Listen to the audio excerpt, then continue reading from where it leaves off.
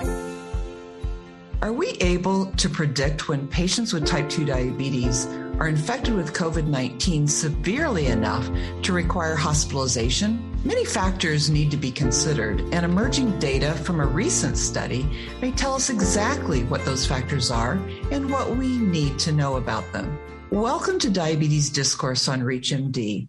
I'm Dr. Carol Weisham, and joining me today to share data from their research study on the impact of glycemic levels and common medications on COVID-19 severity in patients with type 2 diabetes is Dr. Deepak Vashisht and Mr. Bowen Wang. Dr. Vashisht is a professor of biomedical engineering at Rensselaer Polytechnic Institute and the director of the Center for Biotechnology and Interdisciplinary Studies. Dr. Vashisht, thanks for being here today. Thank you for having me.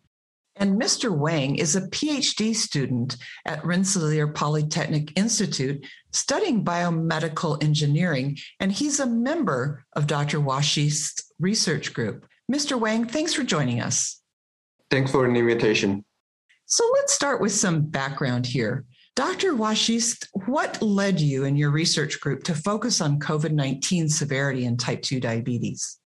We got interested in looking at the relationship diabetes may have with COVID for a number of reasons. First, the pandemic was all around us, and we wanted to see, as biomedical researchers, what we could do to address it. Secondly, we are not a typical medical institution. We are a technological university where we emphasize interdisciplinary approaches to particularly medical problem. And we thought that we could bring a new and unique angle to human health in this particular case. Can we look at the data which is available to us, particularly from diabetics?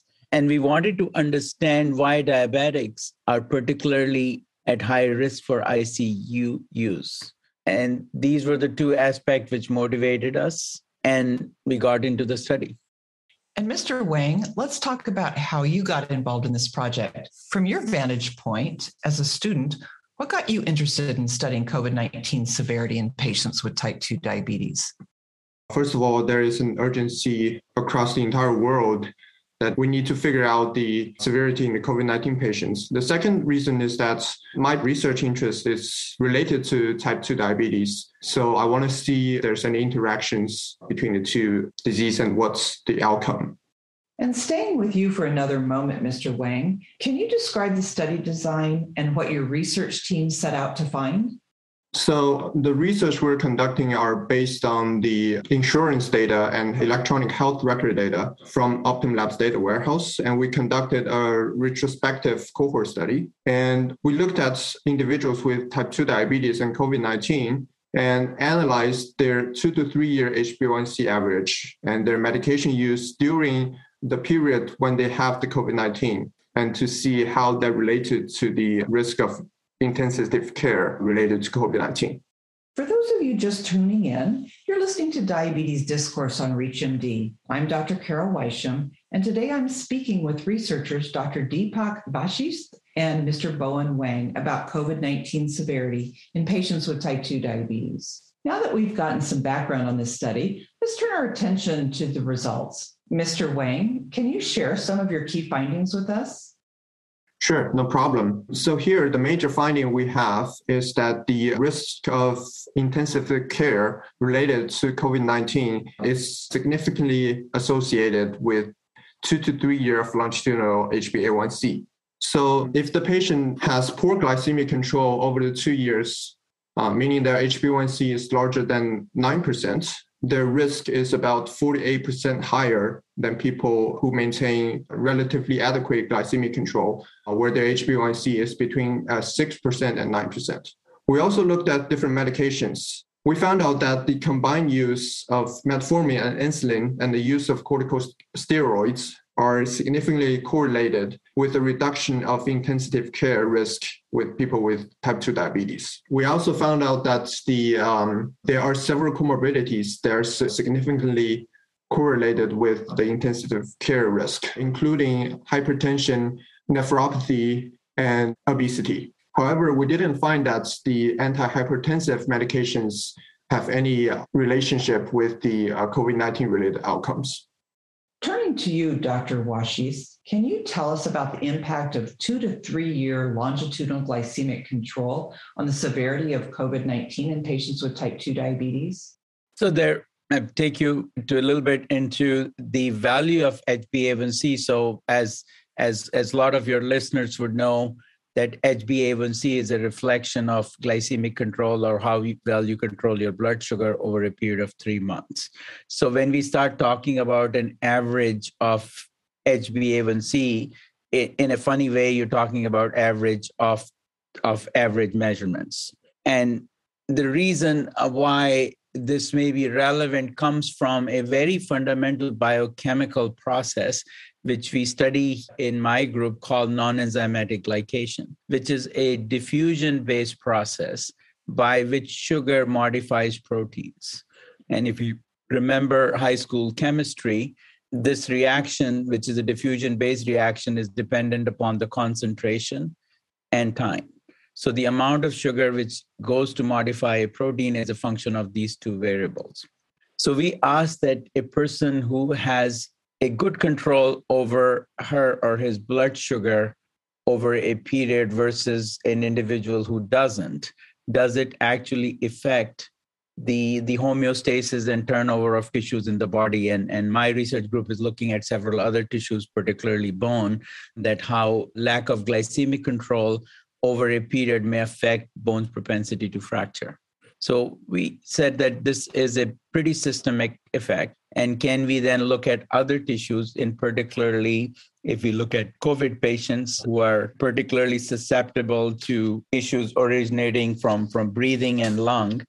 Could it be that non-enzymatic glycation and modification of tissues in the respiratory system could prevent the elastic recoiling capacity of lungs and other function and make these individuals more susceptible to? If this were true, then we should pick up a relationship over an extended period of glycemic control, i.e. looking at HbA1c not as a single value, but over a period of 1 year, 2 year, 3 year, 4 year. And we looked at over this entire period and found that the 2-year period was the one which was predicting the risk in a reasonable time frame very accurately, and extending it beyond 2 years did not make a difference. I think that's really interesting because there's so many people who look at a single A1C and try to predict risk for any particular outcome. And it's very different from the perspective that you're giving, where it's the long-term effects that may make more of a difference. So I think that is really interesting. So before we close, can we look towards the future, and perhaps can you evaluate the possibility that this study might impact the way we manage patients with type 2 diabetes?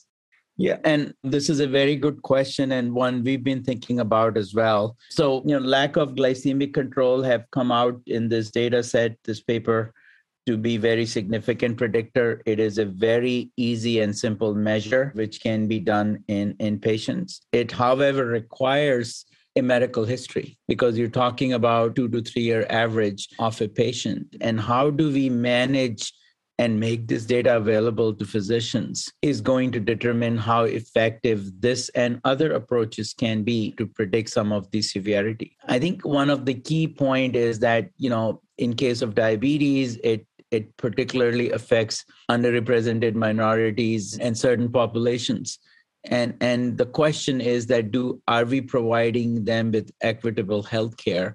Are we getting access to all their information to make sure that we identify the reasons why this disease is more predominant in certain groups? And once we do that, then we will come to a solution. So how do you take all the existing technology, data sets, and put them all at an arm's length to a physician so she can look at a patient and get a lot more information out to make better decisions? So that's where it boils down to. That's very interesting. I don't disagree with you that we need to be able to get more information in front of us to help make decisions about patient care. Well, with those forward-looking thoughts in mind, I want to thank my guests, Dr. Deepak Vashist and Mr. Bowen Wang, for sharing their thoughts on predicting COVID-19 severity in patients with type 2 diabetes. It was great to have you both on the program today. Thank you very much. I'm really glad to share this research. It's been a pleasure talking with you. Thank you. For ReachMD, I'm Dr. Carol Weisham. To access this episodes and others from our series, visit reachmd.com/diabetesdiscourse, where you can be part of the knowledge. Thanks for listening.